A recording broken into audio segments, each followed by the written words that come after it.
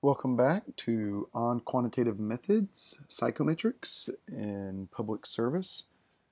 And today we're going to move from part one, which was basic concepts in measurement, to part two, reliability, which in the Michael Furr text, this is chapter 5.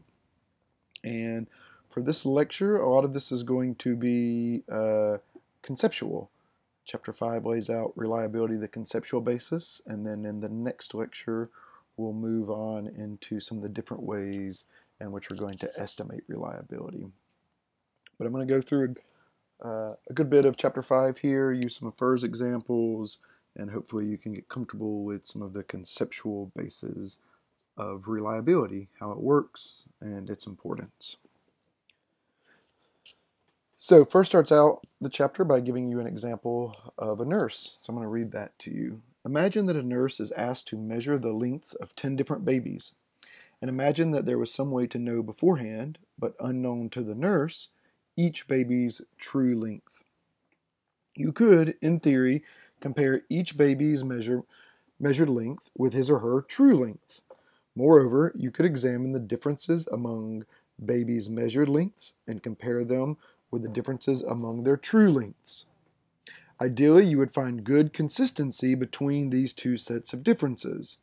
That is, you would hope to find that the differences among the babies' measured lengths were consistent with differences in their actual lengths.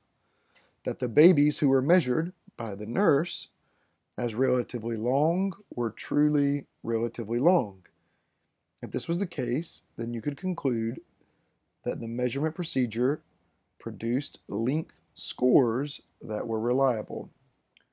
So the idea here is going to be that our measures are similar in degree to the underlying attributes. And if the underlying attribute is high, underlying psychological attribute is high, that our measure will also be high.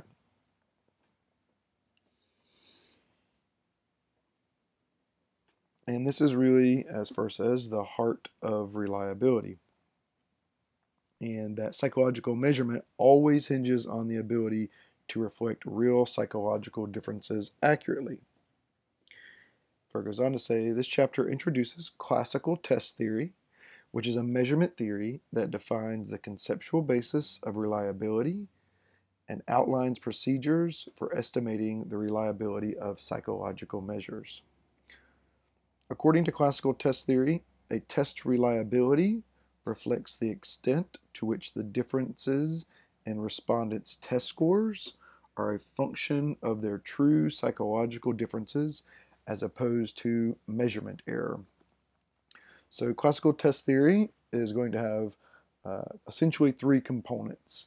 You're going to have the observed measure, which is going to be denoted throughout the text in this chapter as O. And the observed measure is going to be a function of, is going to equal the true measure plus some measurement error. And the hope is that when we measure things, that the measurement error is really, really low, so that our observed score is essentially equivalent to our true score. And Furr early on highlights that reliability is not dichotomous. It's not either reliable or not reliable. It's a continuum. And so there's going to be reliable to some degree. Furr says one useful insight to begin with is that reliability is itself a theoretical notion, just as a psychological attribute such as intelligence is an unobserved feature of a person. Reliability is an unobserved feature of test scores. Furthermore, just as we must estimate a person's level of intelligence, we must estimate a test's reliability. So we're not going to know what the true underlying score is. We're, in this chapter, going to talk about the true underlying score as if we did know it, to give us a theoretical basis for then how we might estimate reliability in the following chapters. And this chapter is mostly going to focus on classic test theory, although we'll quickly foray into to one other perspective. According to classical test theory, as Furr tells us, reliability derives from observed scores, true scores, and measurement error, as I just mentioned. Observed scores are values that are obtained from measuring a characteristic in a sample of individuals. It's the thing you actually see, the thing you record. In contrast, true scores are the real amounts of that characteristic in that sample of individuals. And again, we're never going to know for sure the true score. It's not going to be observed. We're just going to have our observed score. But for the purposes of thinking about this conceptually, we're going to again assume that we know the true test score, and then we're going to build from that, the true underlying score.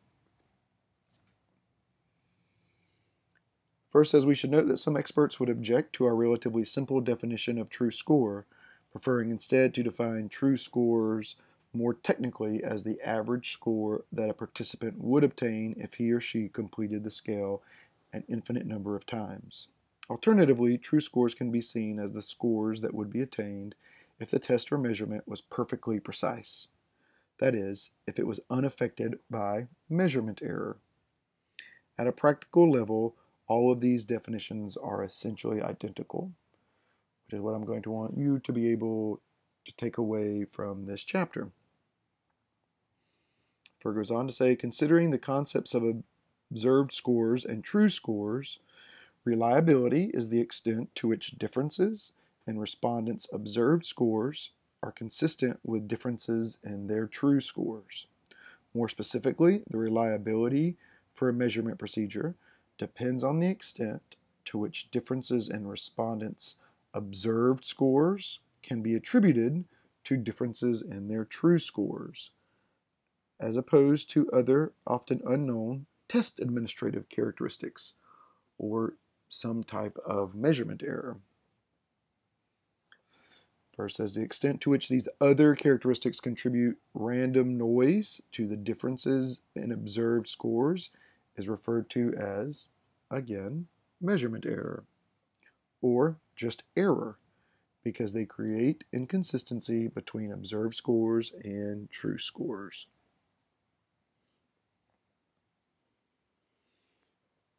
Okay. First says to evaluate the reliability of scores from any measure, we must estimate the extent to which individual differences in observed scores are a function of measurement error versus the extent to which they are a function of true or real score differences among respondents. And first, as one useful way to think about reliability is in terms of signal and noise. That is, in terms of our ability to detect a signal in the presence of noise. And so reliability can be thought of as a fraction where you have the signal on top divided by signal plus noise. And the closer the noise is to zero, the more reliable the measure is. Furr goes on to say reliability depends on two things: the extent to which differences in test scores can be attributed to real inter or intra individual differences, and two, the extent to which differences in test scores are a function of measurement error. As I mentioned earlier, in classical test theory, an observed score is a function of someone's true score, which again, we're not really going to be able to observe in practice, plus error. And to denote this, we have x sub O for observed equals x sub t for true score plus x sub e for error.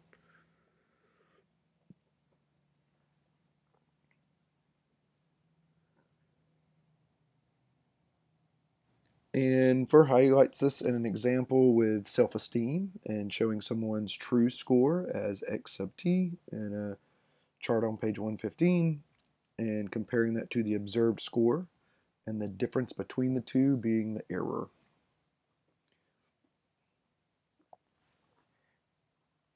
And we're going to make the assumption that a couple of assumptions about error. And specifically, we're going to assume that error occurs as if it is random. In part, as Firth says, this means that measurement error is just as likely to inflate any particular score as it is to decrease any particular score. Because error affects score as if it is random, the inflation and deflation caused by error are independent of the individual's true levels of self-esteem in the example that he's using. That is, Firth says, measurement error can affect someone with a high true level of self-esteem in the same way and to the same degree as it affects someone with a low true level of self-esteem. There are two important consequences of this assumption about error, as Firth tells us. First, error tends to cancel itself out across respondents.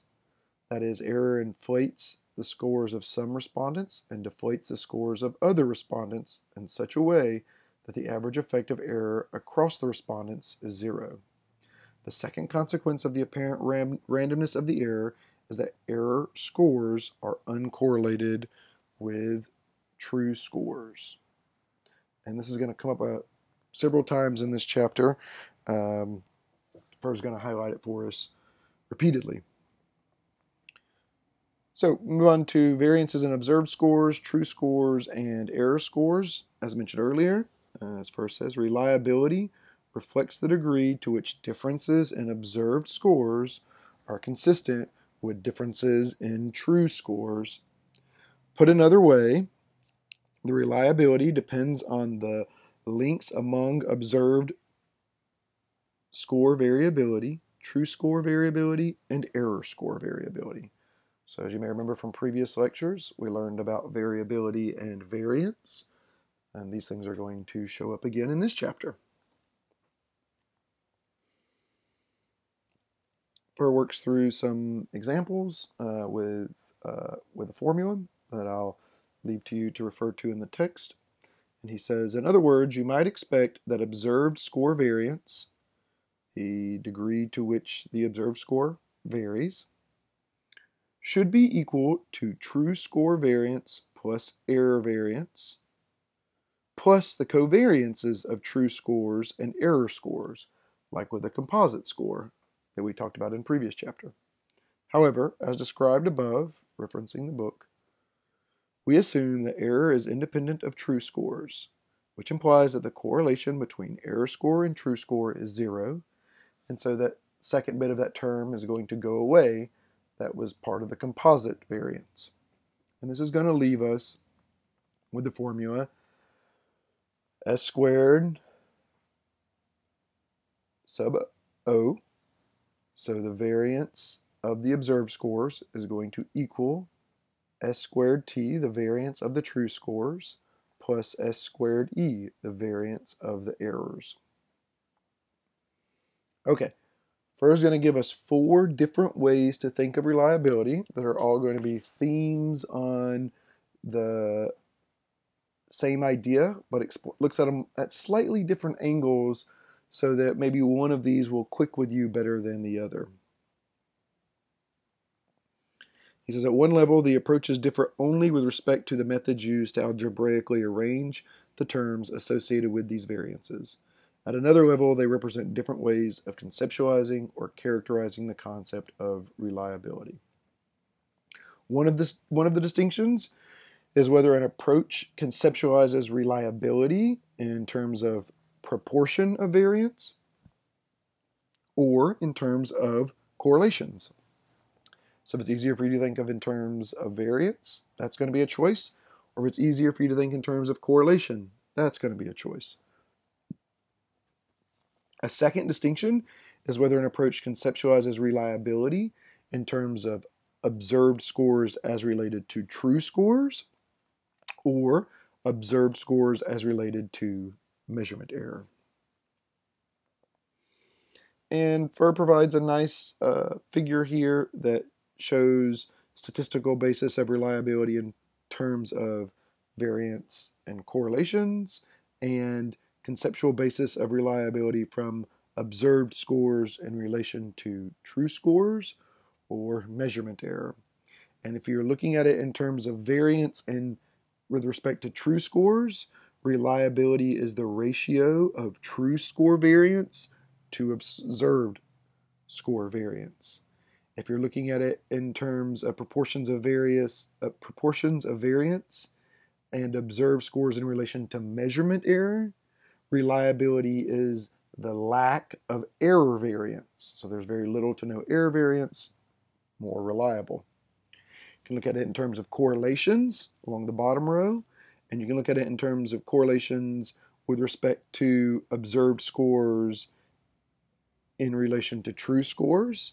And this is reliability is the squared correlation between observed scores and true scores. So they're correlation squared. And if you want to look at it with respect to correlations and observed scores in relation to measurement error, then reliability is the lack of correlation between observed scores and error scores. And for the next little bit, we're just going to elaborate in a little bit more detail that FIR provides on each of these four approaches. The first is reliability as the ratio of true score variance to observed score variance. So we're going to use variance, and we're going to look at true scores or observed scores compared to in relation to true scores. As FIR says, probably the most common expression of reliability is the proportion of observed score variance that is attributable to true score variance. And this is going to be represented by the formula capital R sub XX. And again, this is the reliability as the ratio of true score variance to observed score variance. Capital R sub XX is going to equal the variance of the true scores divided by the variance of the observed scores. In this case, as FIR says, the size of the reliability coefficient indicates a test reliability. Reliability ranges between 0 and 1, and larger R sub XX values, which is going to stand for reliability, indicate greater psychometric quality. This is the case because as RXX increases reliability, a greater proportion of the differences among observed scores can be attributed to differences among true scores. Notice that if the true score variance is 0, then reliability is 0. That is, a reliability of 0 means that everyone has the same true score. This underscores the fact that reliability is intrinsically tied to differences among people. If respondents do not differ in the characteristics being assessed by a test, then the test reliability is 0 for those respondents. Next, we look at reliability as a lack of error variance.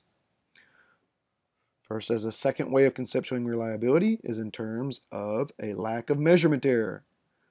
Reliability can be seen as the degree to which error variance is minimal in comparison with the variance of observed scores. In this case, RXX is going to equal 1 minus the variance of error divided by the variance of the observed scores. Note, as FIR says, that this fraction of variance of errors divided by variance of observed scores represents the proportion of observed score variance that is a function of variance. Reliability is relatively high when this proportion is relatively small. That is, reliability is high when error variance is small in comparison with observed score variance.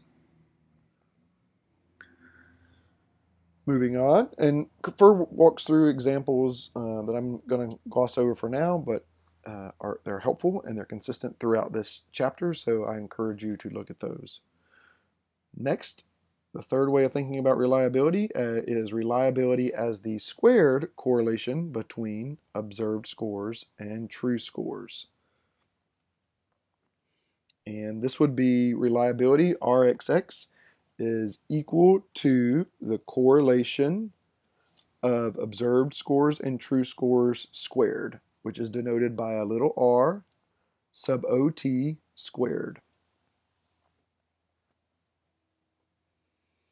Thus, reliability, in this instance, can be seen as the squared correlation between observed scores and true scores. Once again, a reliability of 1 would indicate that the differences among respondents' observed test scores are perfectly consistent with the differences among their true scores. A reliability of 0 would indicate that the differences among respondents' observed test scores are totally inconsistent with the differences among their true scores. And fourth way of thinking about reliability that FIR provides is reliability as the lack of squared correlation between observed scores and error scores. Case where observed scores and error scores are not related, they're not correlated. And in this case, we would have Rxx, the capital R, reliability, that's our sign for reliability, equals 1 minus correlation squared of observed scores and error. And so if observed scores and error are highly correlated, then we have low reliability. If they're correlated at 0, we would have perfect reliability. And in practice, it doesn't play out this way, of course. And in practice, we don't know the true score, as I mentioned. So we're going to go through some ways of estimating this in future lectures. But conceptually, it's useful, I think, and the book highlights to think about what this means at the extremes of the formulas. And FIR puts it like this: perhaps the best way to think about this is to realize that if the correlation between observed scores and errors R sub OE is 0, then the reliability will equal 1. As the correlation of observed scores with error scores increases, the size of reliability, Rxx, will decrease.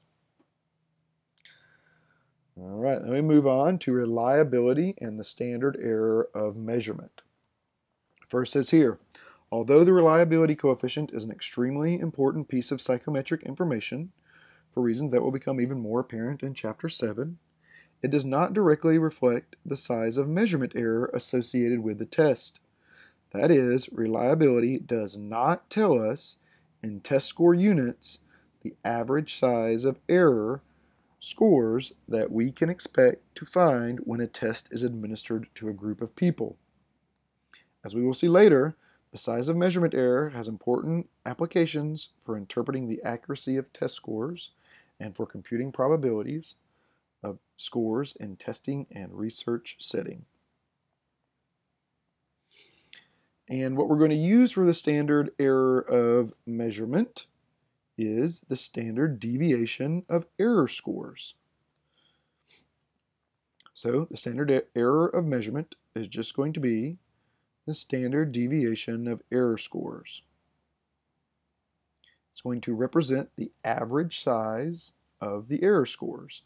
The larger the standard error of measurement, as FIR says, the greater the average difference between observed scores and true scores, and the less reliable the test. In fact, as FIR says, as we will see later, we will need to estimate the standard error of measurement from an estimate of reliability.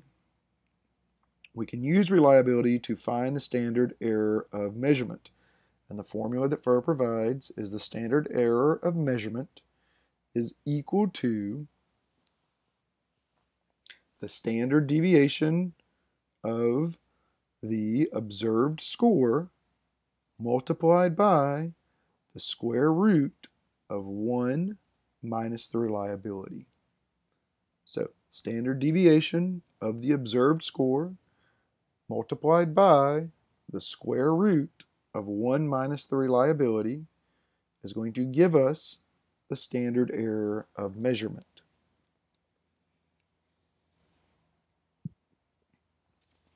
This shows how the standard error of measurement is related to reliability.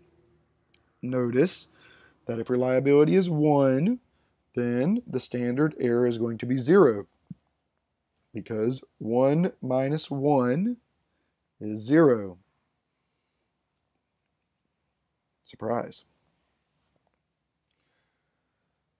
Okay, and this next section, called From Theory to Practice, Measurement Models and Their Implications for Estimating Reliability, first says, if you have been paying close attention, you might be aware of an unpleasant fact. The theory of reliability is framed in terms of true scores, error scores, and observed scores. However, the practical reality of measurement is, of course, that we have no way of knowing people's true scores on a psychological variable, or the error associated with the test responses. So we're going to have to get creative. As we shall see in the next chapter, chapter 6, classical test theorists are able to estimate a test reliability in several ways. One way is based on giving two versions of the test. Another is based on giving the test twice, and yet another is based on viewing the test's items as essentially themselves being tests. Thus, all methods of estimating reliability are based in some way on administering at least two tests to a sample of respondents. Further goes on to say the ways in which two or more tests are related to each other are referred to as models, and psychometricians have outlined 4 such models. A sophisticated understanding of reliability and of estimating reliability hinges on understanding these models. These models are the parallel test model, the tau equivalent test model, the essentially tau equivalent test model, and the congeneric test model. Furr on page 130 provides a nice table here to look at the different assumptions that are needed for each of these tests. The parallel test is going to be the most strict, with the most amount of additional assumptions needed. Then tau equivalent is slightly less strict. Then essentially tau equivalent, and then congeneric. And for parallel tests, we're going to need error variances that are equal across the tests, a true score intercept of 0, and a true score slope of 1. And then as we go to the less strict tests, each one of those requires less of those assumptions. For the tau equivalent, we do away with the equal error variances. For the essentially tau equivalent, we can do away with the true score intercept being 0. And for the congeneric, we can do away with the true score slope being 1. Okay, so Furr gives us an overview of these key assumptions. I'll walk you through this section. As a reminder, Furr says one of these basic assumptions is that each test measurement error is random. Earlier in this chapter, we mentioned that 2 implications of this are that A, for each test, respondents' error scores cancel out across respondents, and B, for each test, respondents' error scores are uncorrelated with their true scores. The basic randomness assumption leads to 2 additional implications that emerge when you consider 2 or more tests together. The first is that respondents' true scores on each test are uncorrelated with their error scores on the other tests. The second additional implication is that respondents' error scores on test 1 are uncorrelated with their error scores on test 2. Going beyond these basic assumptions, as Furr says, and implications, the 4 models also involve assumptions about the similarity between 2 or more tests. First, for all the models and tests to be discussed in this section, we focus on tests that are unidimensional. One concept. That is, our discussion deals with circumstances in which two or more tests are measuring a single psychological construct, as you may remember from previous chapters. Second, all four models assume that the true scores on one test are linearly related to the true scores on another test. In other words, two or more tests might be based on the exact same set of true scores or on true scores that are simple variations of each other. They're linear combinations. Okay, Fer goes on to say, thus far we have discussed the assumptions and implications that are shared among the four models.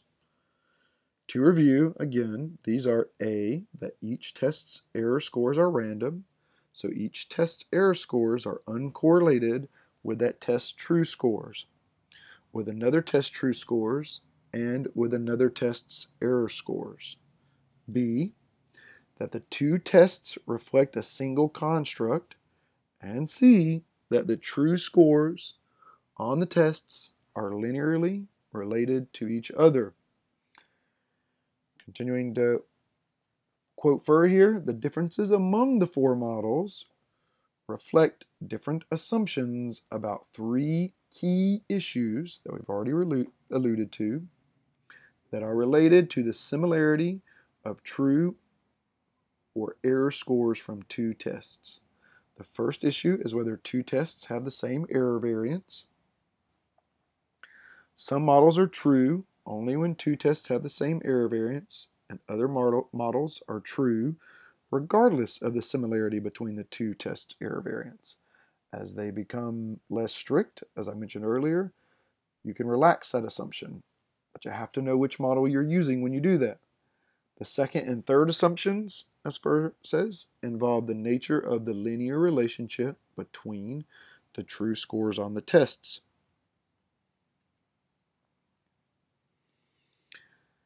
As just discussed, all models can be seen as assuming that. However, the models differ in their assumptions about the intercept and the slope values in this relationship.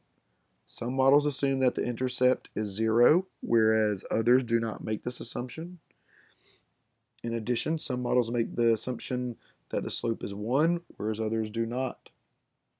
To summarize so far, as Fer says, we can differentiate the four basic models in terms of their assumptions about the equality of error variance and about the nature of the linear relationship between true scores. In turn, we can differentiate them in terms of their implications that flow from these assumptions. So let's talk a little bit more about these models. The first is parallel tests. Two tests meet the criteria for being parallel if all of the basic assumptions from classic test theory are true for each test, and if the following three additional assumptions are true. 1. The two tests have the same level of error variance. 2. The intercept linking the true scores on the two tests is 0. 3. The slope linking the true scores on the two tests is 1. Parallel tests, you need all three of those assumptions. Fer says whether two tests are parallel has important implications for estimating reliability. According to classic test theory, the correlation between parallel tests is equal to reliability. So, if you can make these three additional assumptions, the correlation between the tests is equal to the test reliability.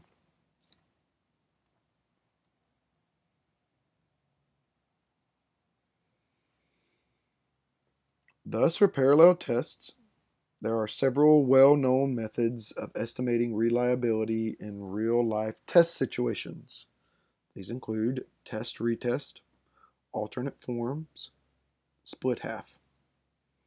As we discuss in the next chapter, such methods are valid only if they are performed on tests that meet criteria for being parallel, all three of these additional assumptions. If those methods are used for tests that are not parallel, then they produce inaccurate estimates of reliability. Okay, tau equivalent and essentially tau equivalent tests. Two tests meet the criteria for being tau equivalent if all of the basic assumptions from classic test theory are true for each test, and if the following two additional assumptions hold true. The intercept linking the true scores on the two tests is 0, and the slope linking the true scores on the two tests is 1. However, tau equivalent tests do not assume that two tests have the same level of error variance. Therefore, compared with parallel tests, the criteria for tau equivalent tests have criteria that are less strict. Similarly, if two tests meet the criteria for being essentially tau equivalent, if all of the basic assumptions from classic test theory are true for each test, and if only one additional assumption holds true, which is the slope linking the true scores on the two tests is 1. So for tau equivalent, you can also drop the assumption of the intercept being 0. This verse says, because the essentially tau equivalent model is more general, see here, less strict, and it is the basis of the most common index of reliability, which we'll get to.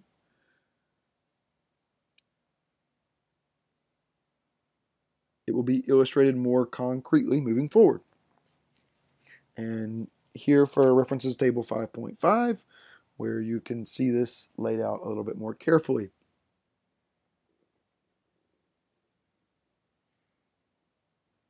The fact that the assumptions are somewhat less restrictive, as Furr says, as compared with parallel tests, has important implications for estimating reliability. For essentially tau equivalent and for tau equivalent tests, the correlation between the observed scores on essentially tau equivalent tests is not a valid estimate of reliability. Fortunately, as Furr says, as we shall see in the next chapter, there are different methods for estimating reliability under conditions of essential tau equivalence or tau equivalence.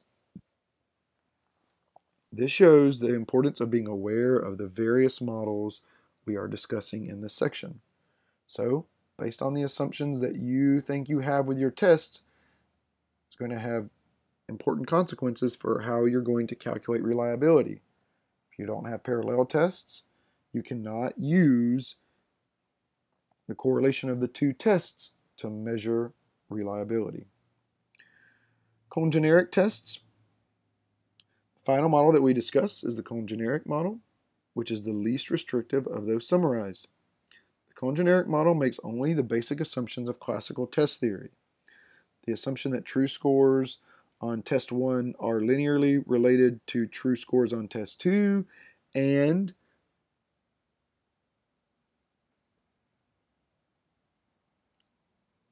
as we mentioned earlier in the section, we focus on situations in which both tests reflect the same construct.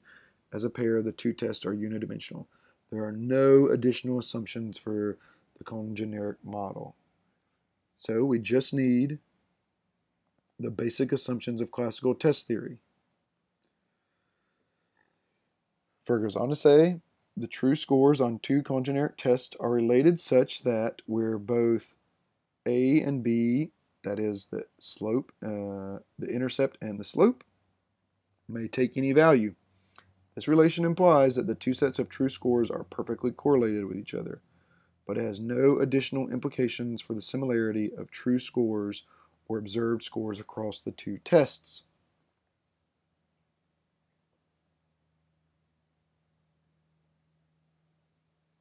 Note that this relatively complex link between true scores, so true scores are going to be perfectly correlated, but they're going to have to be combined in a linear way.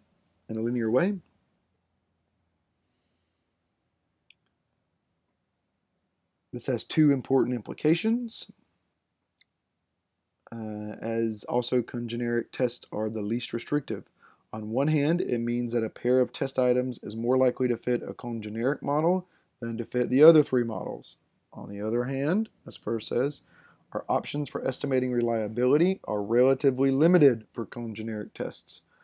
To be able to do reliability for cone-generic tests, we're going to need confirmatory factor analysis, or CFA as it's referred to in the book, and we'll get there in chapter 12. Also be able to use confirmatory factor analysis for tests with correlated factors as well. Furr talks a little bit about domain sampling theory,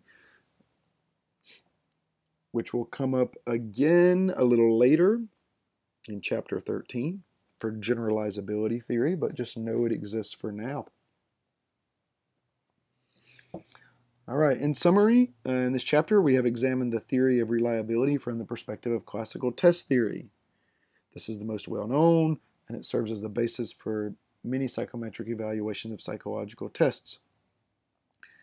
As a reminder, classical test theory rests on a few fundamental assumptions about test scores and the factors that affect them. As we've described, as the book describes, and we've described in this lecture as well, classical test theory is based on the assumption that observed scores on a test are a simple additive function of true scores and measurement error. In addition, classical test theory, as Furr tells us, rests on the assumption that measurement error occurs as if it is random. The randomness assumption has several implications. Again, for example, error is uncorrelated with true scores, error averages to 0, and error on one test is uncorrelated with error on another test. These assumptions, as Furr says, have important implications for the nature of variability among test scores. As this book has emphasized, the meaning of psychological measurements is tied closely to the need to detect and quantify differences among people. Thus, variability among observed scores is the sum of true score variability and error variability.